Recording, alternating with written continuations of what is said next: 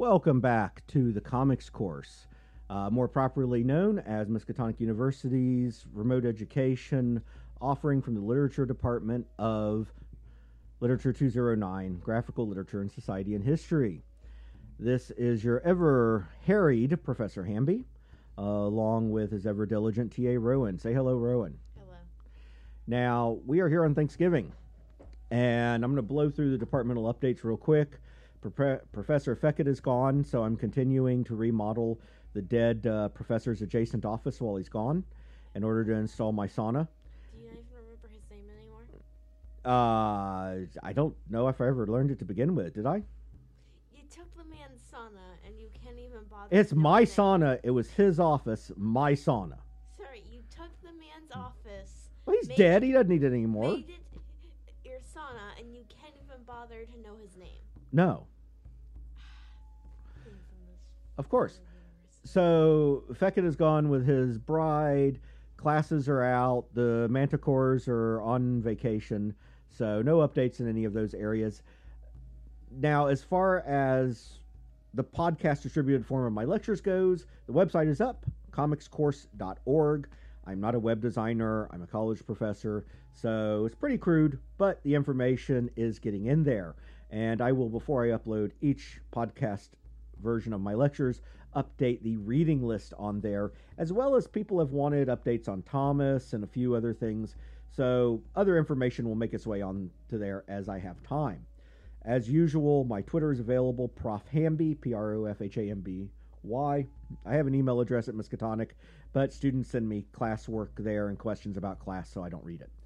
Also, Captivate.fm is used to distribute the podcast to all the various services, so comicscourse.captivate.fm can be used to listen to the podcast directly, as well as it being available on Apple Music and iTunes and all that kind of stuff. So let's jump into Thanksgiving. It is today, American Thanksgiving. We are recording. Rowan and I just finished eating a meal that the commissary brought over with ham and mashed potatoes and baked carrots and all kinds of great stuff. The dressing was superb. I additionally was given a special aperitif by my dietitian that smelled of almonds and peppermint. It's very refreshing. I feel a tingling all over my insides right now. That's kind of actually making me a little numb and my breathing a little slow, but I'm sure that's just the warmth of the liqueur spreading. Anyway, let's move on with the actual topic. Now, I will say up front, I grew up thinking of myself as two things, Native American and Irish. I don't know if I actually am of Native American heritage. That information came from my paternal grandfather, who was a very colorful character and had a fascination with cowboys and the Old West himself. And I think it's plausible that I'm perhaps not. But I grew up assuming I was. In fact, so much that I ended up in major conflict when I was in high school because I wasn't willing to put up with a teacher's comments, which by today's standards would be awful, but back then people just kind of shrugged away. She sat in an AP history class, advanced placement for those who aren't Americans, and which is supposed to be you get college credit for with an exam at the end of the year. And she said the best thing we ever did for the Indians was kill off all the adults with diseased blankets and shooting them so that the kids could be brought up as Christians and save their souls. Oh God, that's horrible. And I was not happy about this and required myself to be transferred to a non-college credit class because I wasn't willing to put up with her anymore. And that's just within my lifetime. I'm pretty sure she'd be fired for that now. Oh, definitely, and probably blacklisted. But that tells you how much the world has come in really just a few decades. So I've always, whether or not I actually have any Indigenous American blood in me or not, I grew up with an idea that representations were often stilted, and I paid some attention to them. With that said, I'm not a fan of Westerns. I'm not a fan of Western comics. And as I go through here, I'm going to talk about some representations outside comics because I think it's important to inform us, because for people like me who did not read Western comics, the stereotypes of Westerns often came from old movies and TV shows and things like that. And they're pretty painful. And in fact, in a lot of cases, I think even worse than the comics. In fact, one pleasureful discovery as I went through this was, frankly, I expected the representations in this random sampling of comics to be as bad as the old movies I remember from TV when I was a kid. And they're not as bad as the movies were. I'm not saying they're great. Plenty of problems. But they weren't as bad, at least based on this random sampling. Now, before we jump too much into it, I do want to throw out a recommendation for a more scholarly work. This is one that I found both entertaining and educational about the history, not so much the history actually, but about representation of Indigenous Americans in comics. And it's called, creatively, Native Americans in Comic Books, a critical study by Michael Shahashi. Now, I may be mispronouncing the last name. If so, I apologize to the author. It is spelled Sheyaahshe, and I'm not familiar with the pronunciations of the names from his tribal origin, so I'm making my best try at it. It's published by McFarlane and Company, copyright 2008. It will be on my reading list. You can get it on Amazon and Kindle. I got it as a Kindle book, and I think it's an excellent read. And an excellent read from somebody of Indigenous American origin about the representation in this medium. And well worth reading. Now, I'm going to say my approach here was to take a random sampling of comics that I had available from the Western genre, and I took them mostly from what is called the Golden Age of Western comics. Now, let me go back a little bit before that to give some context. The first representations of sort of the Wild West as a fantasy genre or an romanticized genre really came about during the time of the Wild West itself. People in the East ate this stuff up, and it continued all through the early 20th century. It was a popular topic in pulp magazines and dime novels, and when comic books came along, they were part of it. I mean, New Fun Comics in 1935 had a Modern West feature featuring Jack Woods, and also in February of 1935, same month, Centaur Publications had the Comics Magazine, which had an Old West feature called Buckskin Jim. So this is back to the very beginning of comics. Now, neither of these were dedicated to Westerns, but it didn't take long to create a Western-dedicated comic. Let's jump forward to a February of 1937, just 2 years later to the same month, and the Comics Magazine Company published Western Picture Stories. And arguably, Star Rangers #1, February 1937, might have also been the first Western comic. It just depends. We're not sure which one actually came out quite first, on which week. But either Star Ranger or the Western Picture Stories. So there we go. Going back to 1937, the first dedicated Western comics.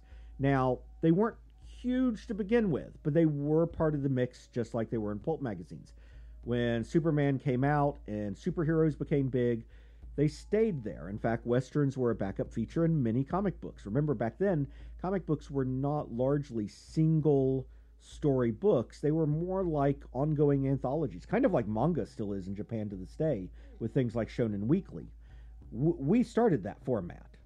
The Japanese, in fact, probably copied that format from us and just never discontinued it like we did, which has to do with our rise of the direct market and all that. We're not going to get too much into that right now.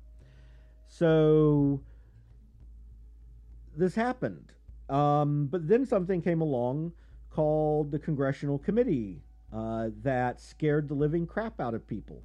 And it came along at the same time that superheroes lost popularity in the American comic book market. But what wasn't happening in the late 40s and early 50s was a lack of interest in Westerns. So while superheroes really dipped down for a while, and the golden age was kind of dying out from superheroes, Westerns continued to gain in popularity. And they were also popular in the movie theater and other things. What are you looking for? You're looking all over the office. Nothing. Have rats come through the walls again? I can hear them. You can hear them? Am I that boring that you're looking for the rats to have a conversation with? There is a rat named Buster around here. And we'll talk about him when we get to Black Panther. Okay. Buster's going to join us along with the Golden Frog.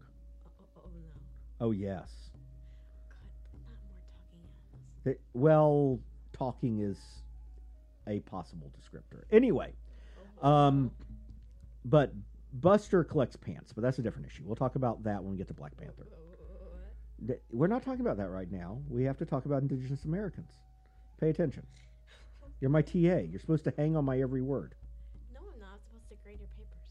Well, how can you do that unless you know what I lecture about? Notes. Oh, my Lord. As if I gave you real notes. That would have required work on my part. Who says you're the one giving them to me? That's fair. So, are you going by Thomas's notes? Yeah. I thought he wrote them in Aramaic. He translated them for me. Oh, that was nice of him. Considering he's out there spit roasting penguins for Thanksgiving dinner right now, I'm not sure how much I'd trust him. I mean, I love the boy, but he's a lunatic. Anyway, enough deviations. Let's return to Indigenous representations and Westerns. So, I don't remember what I was talking about before you distracted me by looking around like a crazed psychopath.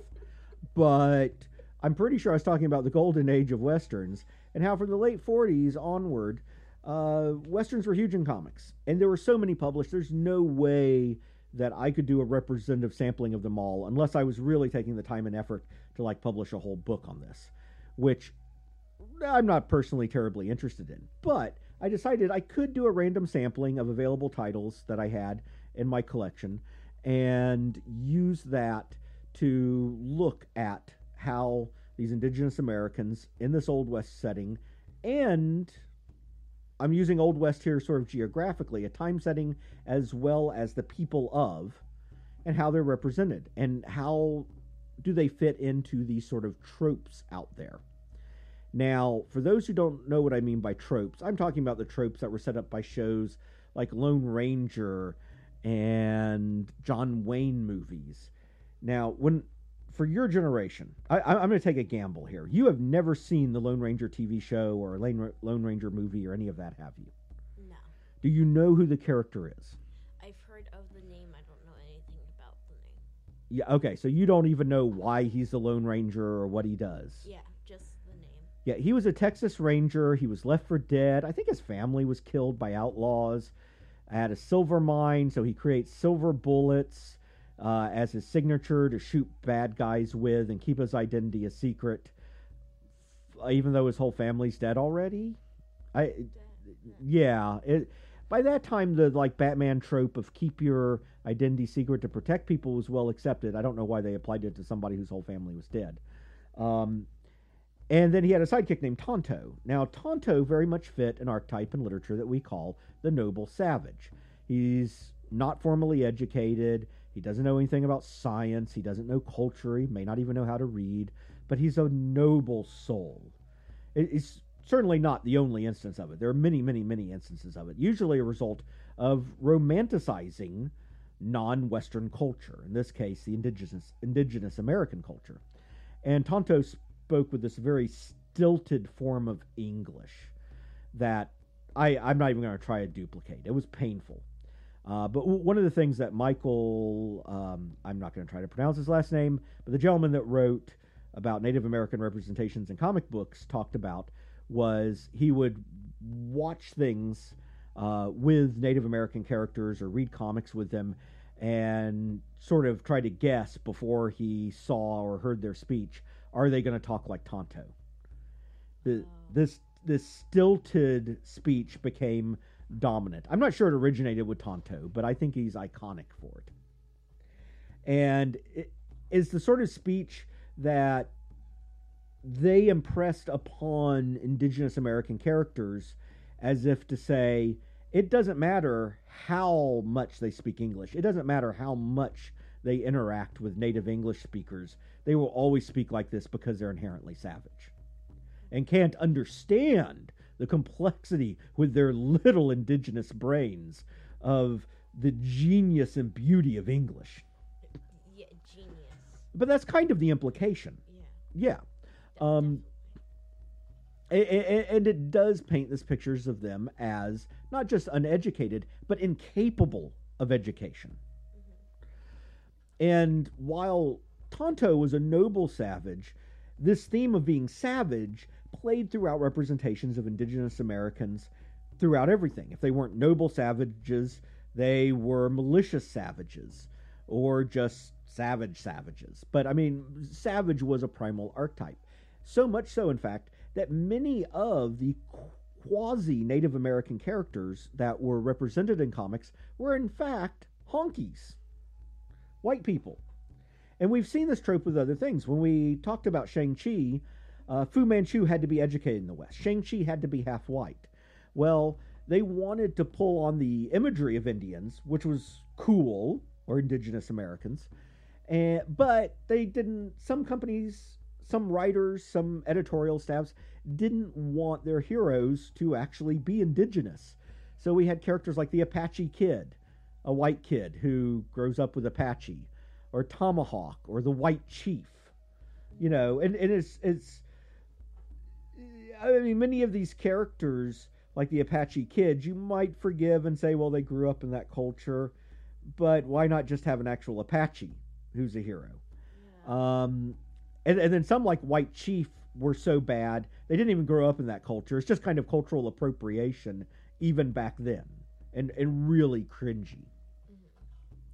And just so that people don't say, well, you can't judge people by today's standards, there were people back then who understood these things. They may not have used quite our language, but they did. So I want to jump now into some of the individual books and their treatment of figures. And you're going to have to forgive me a little bit because I've got a lot of material to kind of go through and show. But I'm not going to try to do this chronologically, I think, because I've got kind of stuff piled up here. But most of these are around the late 40s to early 50s, which is in many ways the golden age of Westerns. One fascinating thing I found, and I've picked representative samples out here, is that in a given line, the representations tended to be pretty consistent. In other words, if Dell is publishing a comic like The Chief, which is going to be the first one I talk about, then they represented indigenous Americans pretty consistently through the run of that title, and onward and so forth.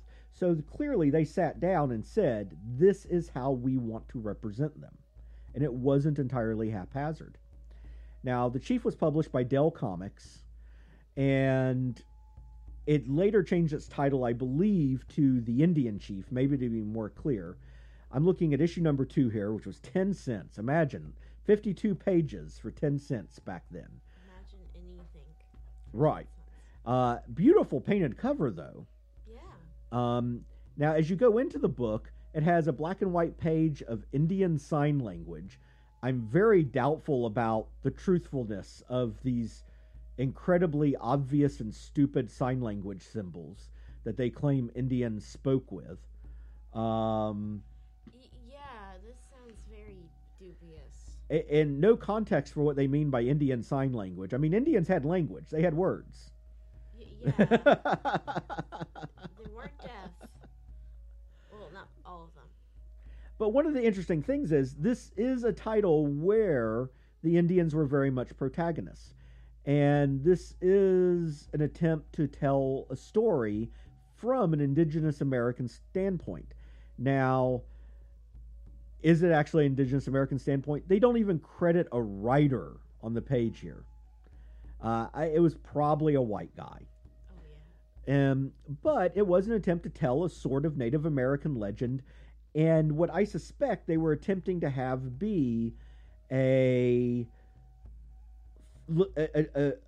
way that was faithful and not insulting to its people. And they show city building and things like this that a lot of the old Western representations of indigenous Americans ignored. You know, there is this sort of tendency to do what Michael Shahasi, sorry if I got your name wrong, called Pan-American. And I like that phrase. You know, this, oh, they're all plains dwellers that all dress like this and all act the same way. And no, that's not true at all. I mean, there were city buildings. There were those that built in cliffs, those that lived in caves. I mean, all kinds of different people. So I thought The Chief was an interesting attempt with some southwestern influence. I mean, clearly some of these people are borrowing aspects from what we might in modern day think of as Aztecan culture. And obviously there is a cultural line there that's not pure. I mean, as you move to the southwest through Mexico, you're going to have cultural influences that overlap each other. And I thought The Chief was an interesting comic. Now, is this authentic in any way, shape, and form? No, it's not. But good guys are Indigenous Americans. Bad guys are Indigenous Americans. They don't act stupid. They aren't represented with stilted speech. It is an attempt to make what is honestly disposable entertainment, but do it in a non-insulting way, which I liked. Now I'm going to jump to Crack Western number 77, which was published in 1952. And you see something a little different here. Here we have a cowboy on horseback who is trying to grapple some sort of Indian warrior who's also on horseback with what might be the smallest tomahawk I've ever seen. I'm also slightly concerned about how red his skin is. Right. I mean, he's not just red, Indian red. He is, I've rolled around in orange mud red. I mean, he's like, that's a serious sunburn. Serious sunburn. I don't care what race you are. That's a hell of a sunburn. I think that's past sunburn. I think it's infected. Right. Yeah, that's pretty bad. And the title says, an Arizona Reigns thriller, Comanche Terror. So, let's go ahead and jump into this a little bit. Now, I will say also, if anybody wants to go back and read old Western comics, the absolute best part of the old Western comics is actually not the comics, it's the advertisements in them. Wait, this is a real advertisement? Yeah. Electric Jack Straws. Sorry, folks, we're deviating a moment for my TA to read something in black and white, which is, surprising her. Wow, I thought this was like a joke bit of a comic. I thought it was like a joke bit. I didn't think this was serious. Yeah, this is a comic. Specifically from 1952. That's kind of cool. Anyways, sorry. That's all right. See, comics are fun, folks. This follows another pattern that is typical in a lot of comics I found, where the Indians are kind of a faceless threat. I mean, we really only, through this whole story, despite it being called the Comanche Terror, we only get a couple of panels with Indians in them, and the story is really about this ignorant, stupid army officer and how he's putting everybody in danger as the Indians come forward. And this is a representation of the Indians as savages, they're like they're represented like a force of nature. Indians exist, and therefore they're going to attack you. And I think they get maybe one or two sentences in the whole story, and they show up in a few panels, but they're just represented as a malicious force of nature. Are they colored in with red skin? Well, as you can see here, they kind of have more of a tan skin in this representation. Okay, so. But we don't see them much. And again, that is a common representation. Now, I mentioned the title The Chief earlier. It later became Indian Chief by Dell. They featured their own characters by this point, by issue number 11, I believe this is. We have Indian Chief featuring White Eagle. And again, we still have these beautiful painted covers. I mean, Dell back in the day really put effort into their work. And we still have these Pan-American stories where they're kind of abstractly Indian. There's no attempt at authenticity here, folks. They're not distinctly Lakota or Comanche or Apache or, any other given tribe or people. They're just kind of generically Indians. But it's Indian stories featuring Indians as protagonists and antagonists. And they're just kind of meant as entertainment. But in a way, are kind of respectful in that regard. I like the painted panels. The covers? Yeah. Yeah, they're gorgeous. They're absolutely gorgeous. I will tell you, Dell back in the day did not skimp on their covers. Mm-hmm. They wanted to grab your attention. Now, I'm going to jump to the Black Hawk, Indian Tomahawk War. Now, this was interesting because it was a one-shot. This was a one-shot published by an off-press that's not well known these days, called Avon Periodicals. But Avon published a lot of comics back in the day. And this was an attempt to tell the true story of Chief Blackhawk, who was an actual figure in the Old West who opposed colonial settlers from the eastern coast of the U.S., spreading west. And you can read up about him in history. I am not qualified to say how accurate this is. I'm not a scholar of, the Old West. I've not read biographies of Black Hawk. I have not read in-depth material about the settlement of the Old West. But again, from reading this, I can say there is an attempt to represent them with some sympathy. Black Hawk has responsibilities as a person. They don't speak in a stupid, stilted way.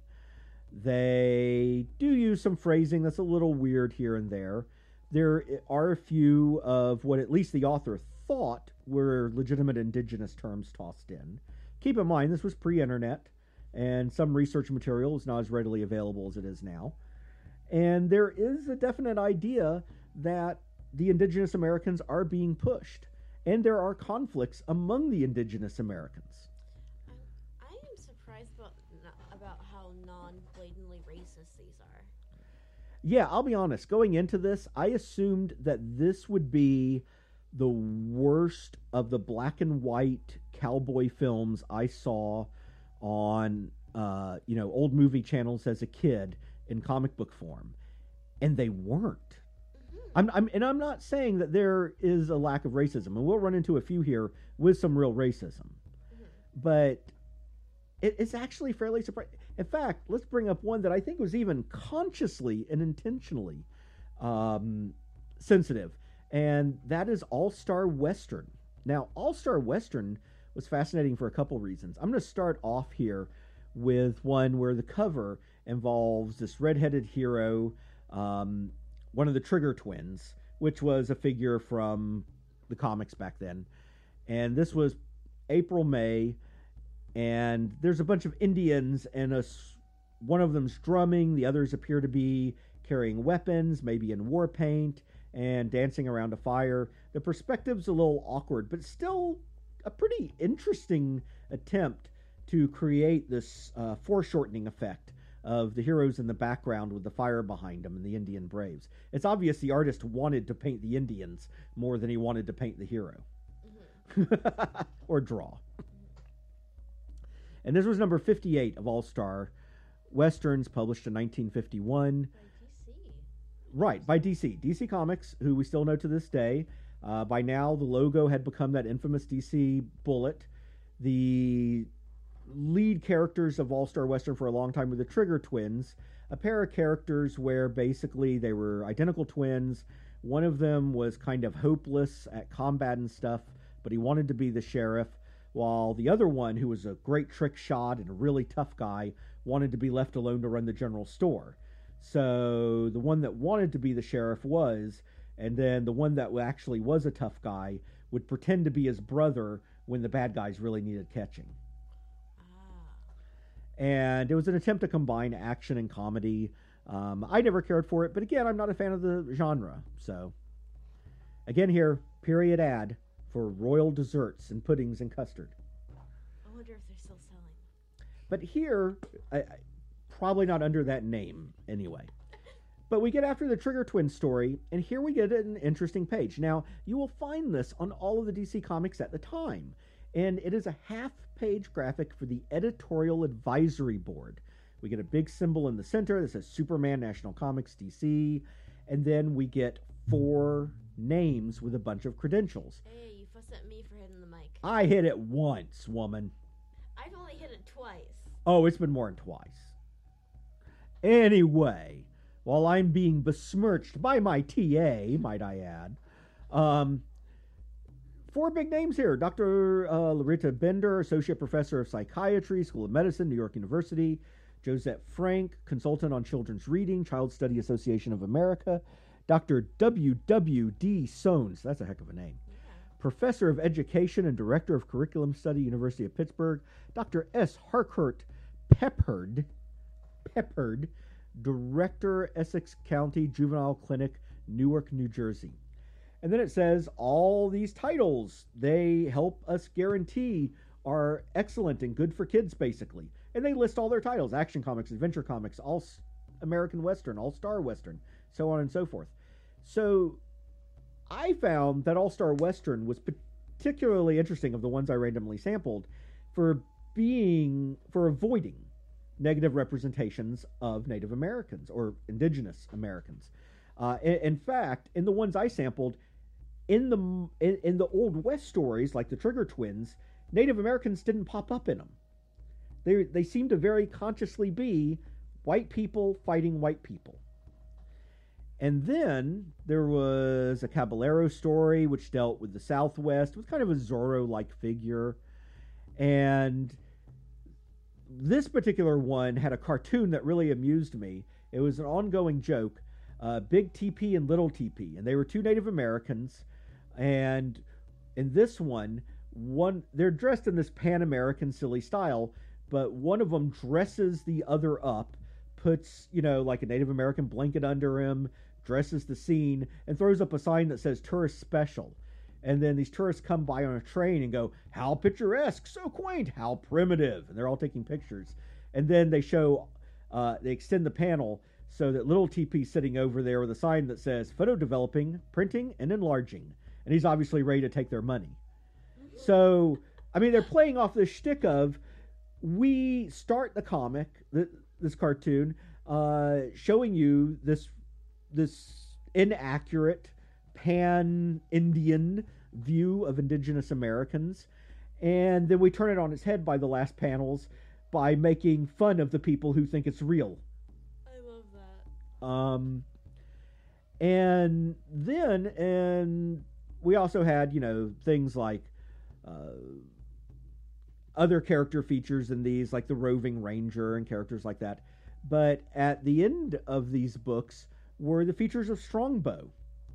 And Strongbow was the Indigenous American feature, but it took place in pre-Columbian times, before European settlers came to the New World. And so it was Indigenous Americans versus Indigenous Americans as all the cast. And they didn't speak in a stilted way. And while I'm not going to claim that their dress was authentic in any way, there was an attempt to make it diverse. There were Native Americans wearing buckskin pants. Tribes had distinct hairstyles. Clothing was different. There were Indigenous Americans dressed far more involved ways with more decoration here than I saw in any other book. Now, is it accurate to any given tribes? I don't know. But it also took place in pre-Columbian times where we don't have very good records. So I think the artists and writers had a little bit of freedom to kind of make things up as they went. And they're not clear about how far pre-Columbian it was. But again, I have to wonder if that editorial board was at all a factor. People were not completely ignorant of social sensitivity at the time, even in the late 40s and early 50s. People knew that being racist was being racist even back then. Mm-hmm. Now, they might have felt it was okay to be a racist, but they knew it was racist. And I wonder if some of that editorial board had an influence there in saying, you should be careful about how you represent people. Mm-hmm. Then we get to titles like Indian Fighter. This particular one I'm showing here is from 1950. It says, Flaming Arrows, Revenge of Chief Crazy Horse, Red Devils of Coyote Canyon. And again, we have things like Chief Crazy Horse's Revenge. And these have stories of Indigenous Americans fighting white people. This is one of the first ones where we really are seeing in this random sampling. Now, Chief Crazy Horse was also a real figure. Now, a lot of this is, of course, highly fictionalized. But again, we don't have that stilted Tonto speech. I think their representation is a little bit overly simplistic.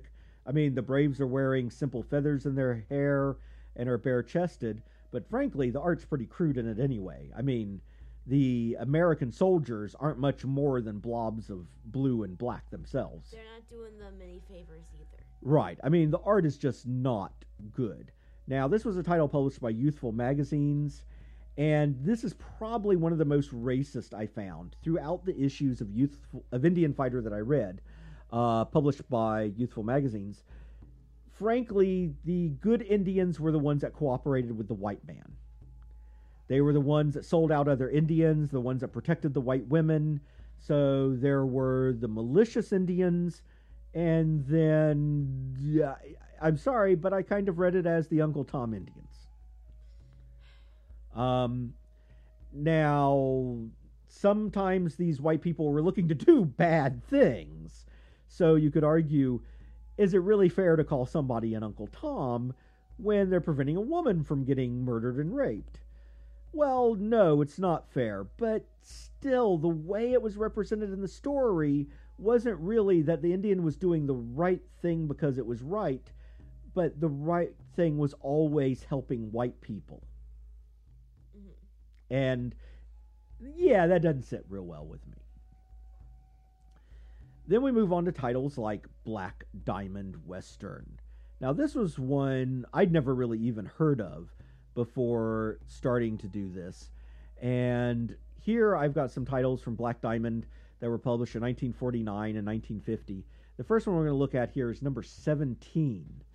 There are some interesting names here, like Lev Gleason, that was the publisher of it, and we could talk about at length his career in the comic book industry and influence he had. We're not going to do that right now.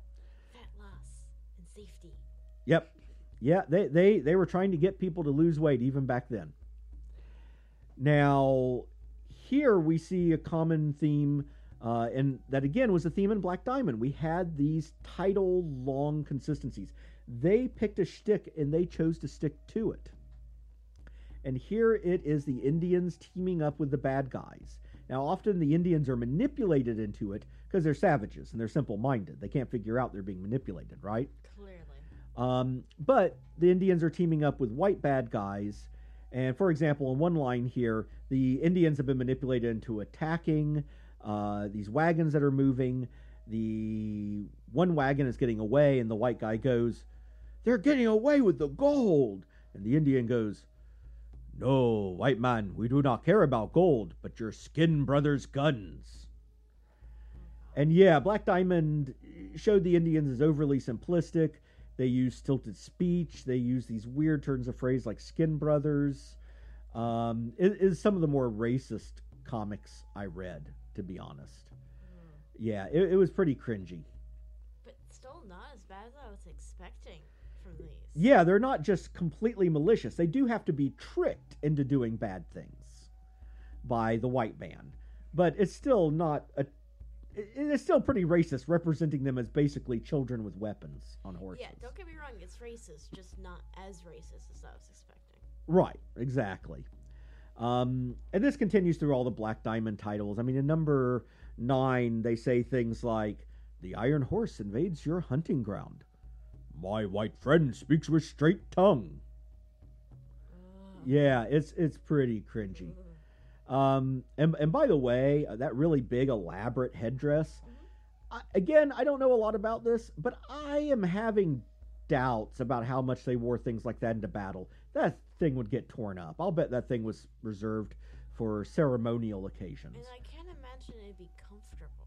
No, big, heavy, fragile, and probably not used by all the tribes. Again, as there's that Pan-American representation. Mm-hmm.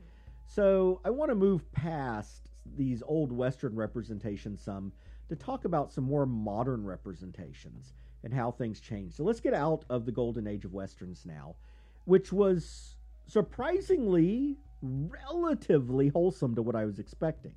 Not ideal, plenty of racism, but Still racist, you know, but not as racist as we were expecting. I mean, I was expecting dumpster fire racism, and it was just trash cans on fire racism. Yeah, I am surprised. Maybe even a low burn in a lot of the trash cans. Mm-hmm. And obviously an actual effort by some companies to be fair and representative, even if they didn't have the knowledge to do a very good job of Like, it. it looks like DC was actually trying. Right. Now, keep in mind, this was pretty much all white guys doing it. Mm-hmm. I mean, their level of diversity was if they got a Jewish white guy instead of a Gentile white guy to write it. Mm-hmm. Which we saw that with Black Panther, too, in the 1970s, right? I'm going to have a quick drink here. Just soda this time, folks, but my throat's dry.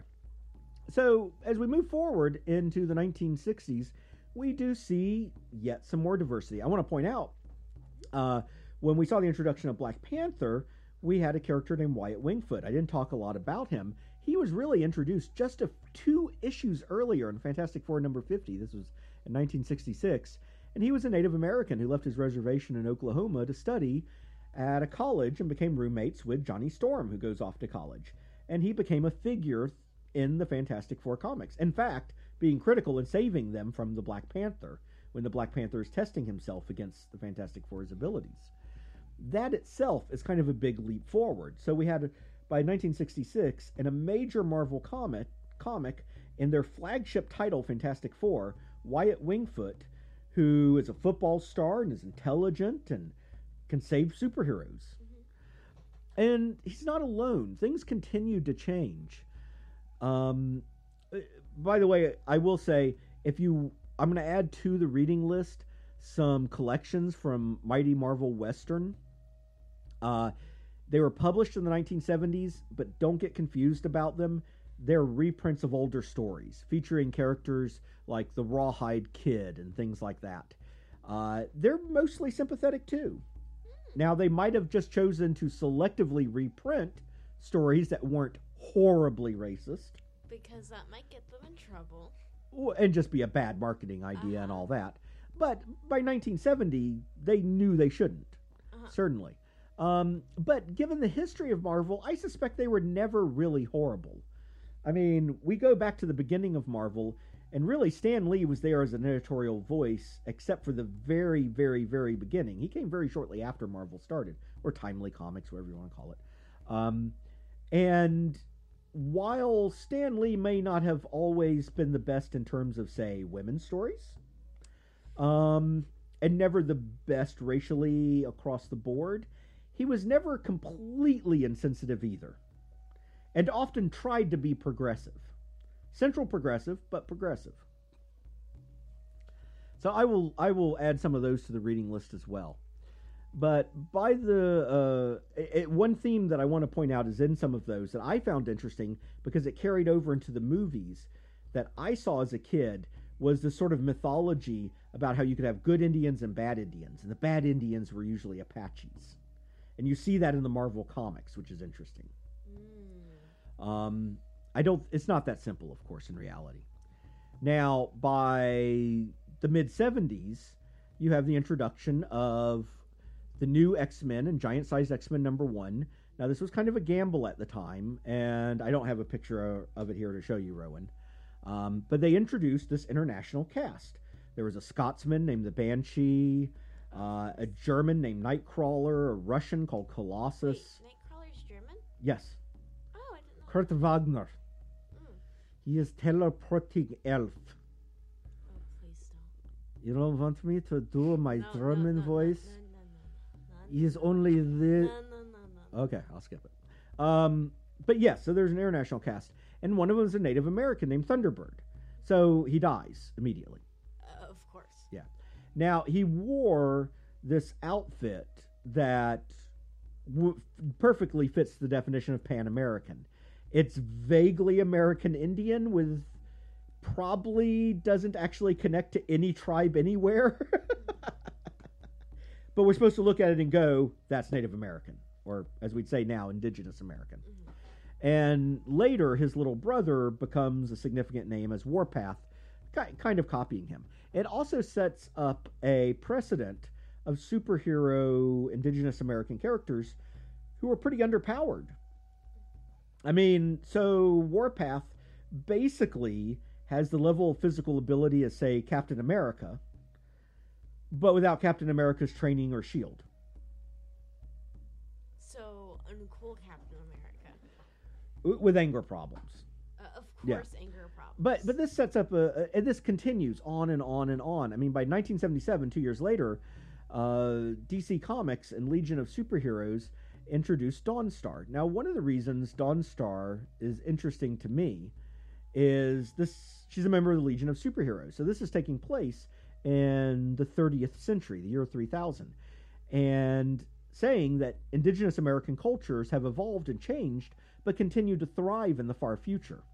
But again, she's wearing this very vague Pan-American Indian outfit.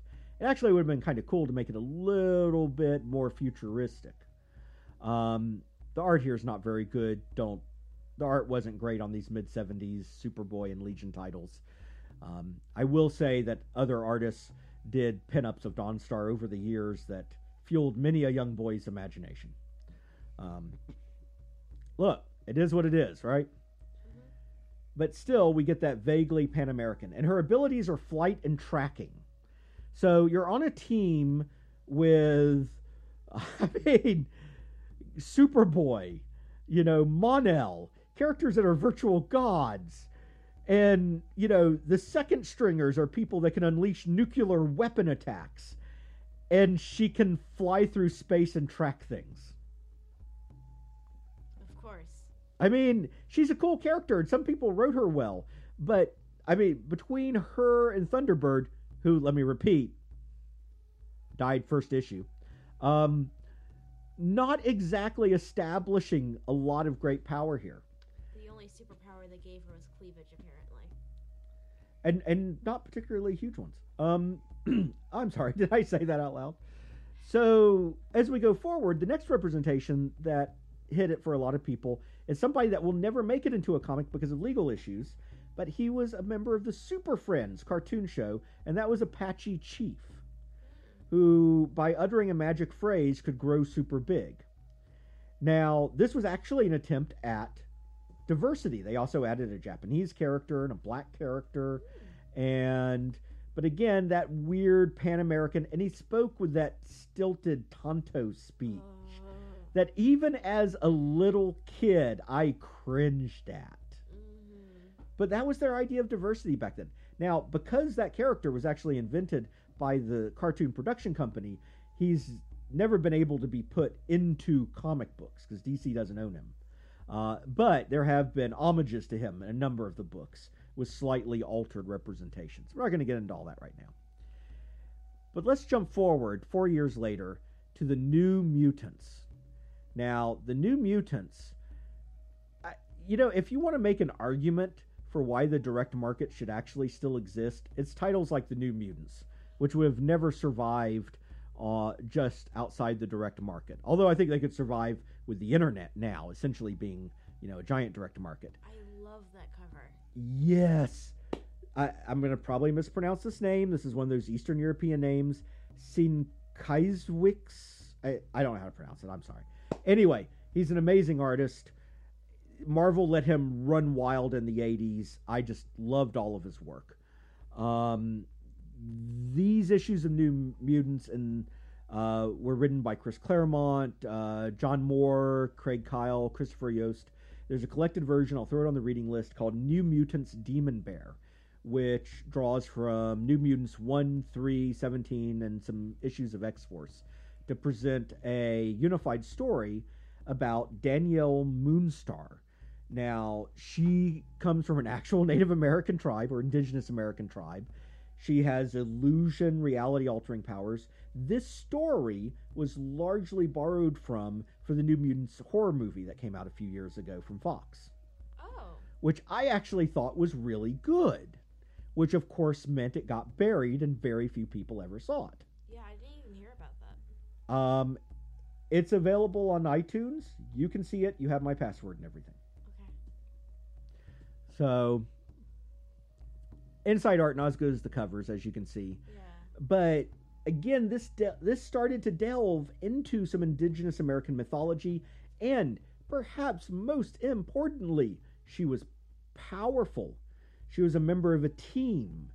The fact that she was Native American didn't matter as much as her as a person. Her developed personality and character were bigger than her identity as a Native American, but her identity as a Native American was never pushed completely in the background. It was a core part of her. I really feel like Danielle Moonstar, in many ways, was a landmark in comics for representations of Indigenous Americans. If you're going to write a character that's not of your race, just write it like a person. Right.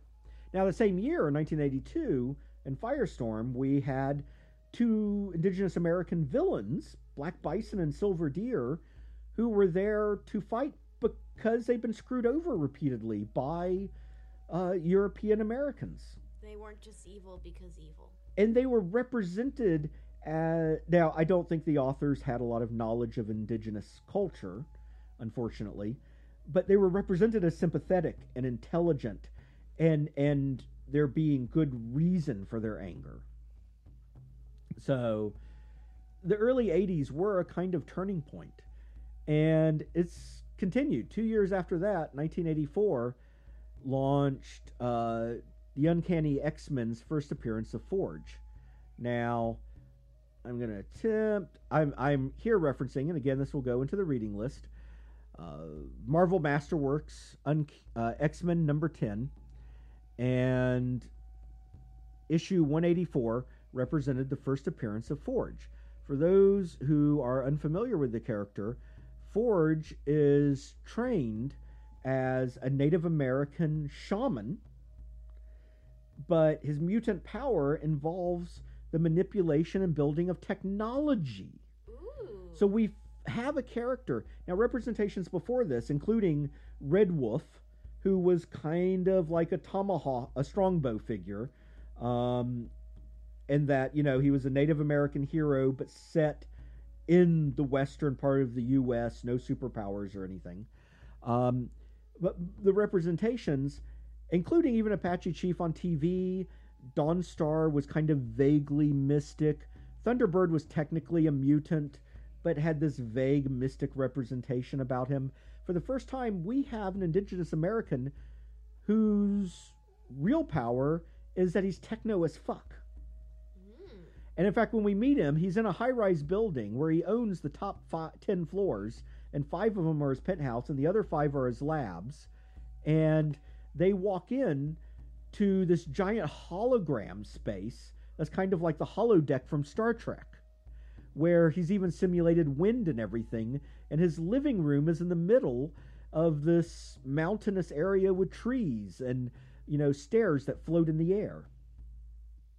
And it's all done through technology. And when we meet him, there is a shaman leaving who he's been fighting with, who was his mentor.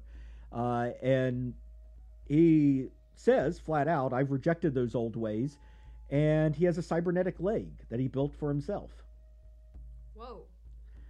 And we're introduced to him as the guy who builds, you know, super advanced weaponry for the U.S. military since Stark stopped doing it. Tony Stark, Iron Man. So he replaced a very smart man. Yes. Now, there are later appearances where Forge embraces his mysticism again and even combines it with technology, but he never loses that technology. He also becomes romantically involved with Storm of the X-Men, and he's a central character for decades of the X-Men, which was by far the highest selling title in comic books. Now, not the absolute center, but a core part of it. And it kind of keeps coming better. Now, I am going to kind of skip over a few representations here, some of which are treated in the Michael Shahash's... God, I feel awkward even saying it because I don't know how to say it right. So I feel awful. But Native Americans in comic books, representations like Scout from Eclipse Comics and others, some of which he talks about. He does it in more depth than I want to here in the podcast, since we're already running close to an hour. But there are a few more figures I want to touch on before we go. That's a horrifying cover.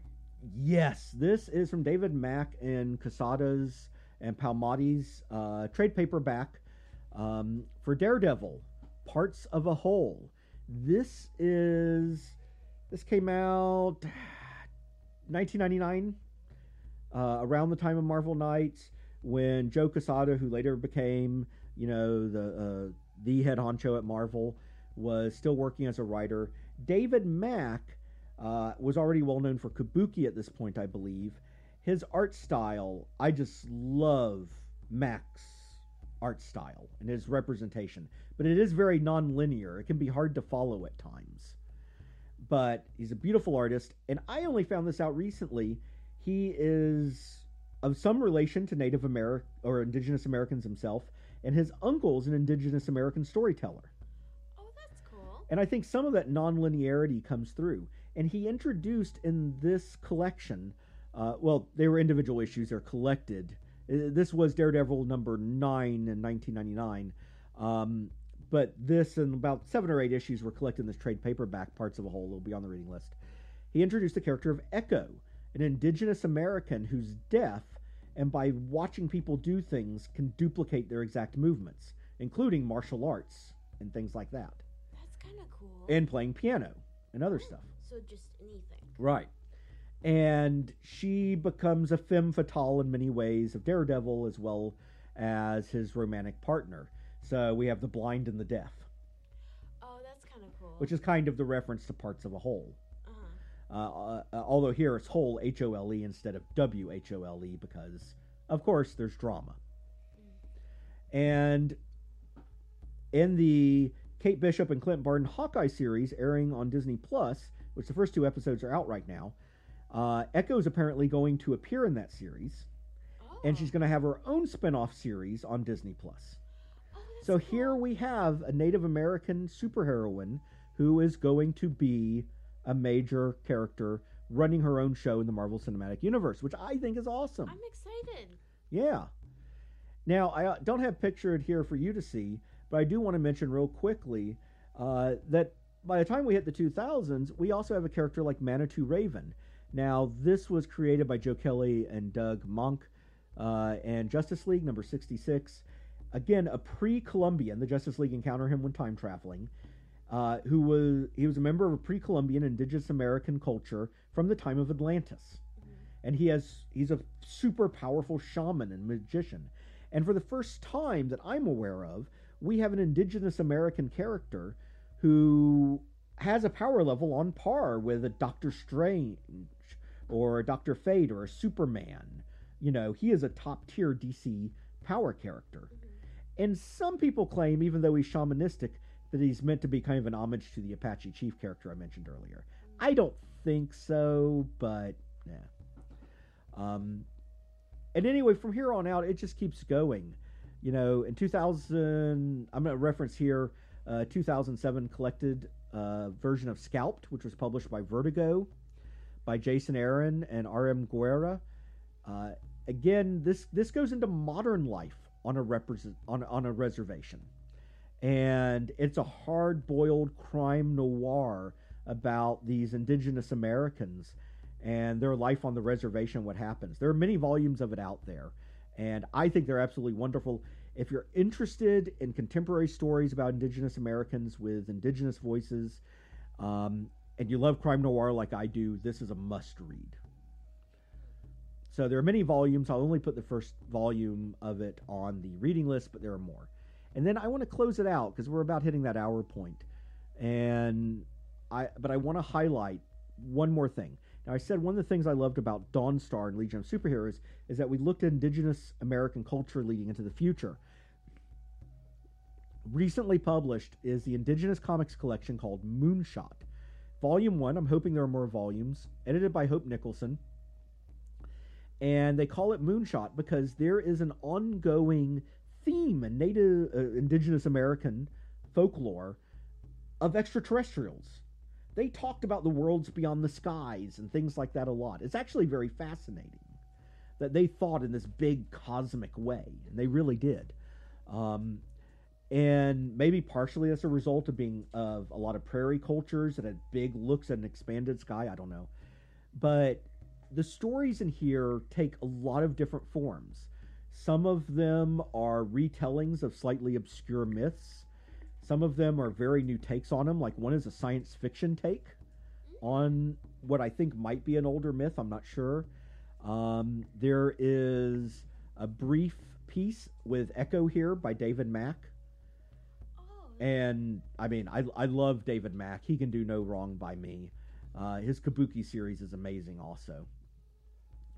So and these are indigenous artists, indigenous writers, and they're looking at the past and the future and themes in mythology that some people call science fiction, but they're not necessarily science fiction. And it's a representation of how using Western literary analysis doesn't always work with indigenous voices that well, which is something I think it's worth thinking about. Mm-hmm. And I love reading these indigenous voices. So I am going to put all this on the reading list. A couple of them, especially the Native Americans and comic books, the Moonshot, Scalped, are going to be highly recommended. The others are just there if people want to track them down. And what do you think, Rowan? I enjoyed this. A lot that I did not know or expect. Well, we talked earlier, you expected it to be a lot more racist. I did too from those representations. But I think most of the racism there was ignorance. Yeah. Now, some of it was just outright racist. I mean, the representations in, say, Black Diamond were just plain racist. Yeah. But some of them where they just represented them generically or maybe inaccurately because they didn't have good information about how to represent them might have partially been a sign of the times. Mm-hmm. Now, I'm not saying that you can't go back to the 40s and 50s and find racist Indians in comics. Racist representations of Indians, Native Americans, Indigenous Americans in comics. I am sure you can. I am impressed that with this sampling, I did not run into more of it, mm-hmm. which is kind of heartening, actually. Mm-hmm. And maybe, just maybe, these representations helped a generation grow up and be less racist and helped us get where we are today a little bit. I kind of like to think so. Yeah, it makes you feel a little wholesome. A little better. Now, this is American Thanksgiving. It is a good time to think about the fact that many of us live on lands that were once part of indigenous nations, and think about those issues. But I also want you to spend time with loved ones. And I'm going to say this. If you are somebody out there that can't spend time with your blood family because they don't accept you for who you are, you're trans, you're gay, whatever, there's family out there in the world waiting for you. Family isn't blood. Family is love. Mm-hmm. All right. And I think that's about as heartwarming as I can be before I self-combust. So, I'm out. Read comics. Bye. I'm surprised you haven't exploded yet. I know, it's shocking.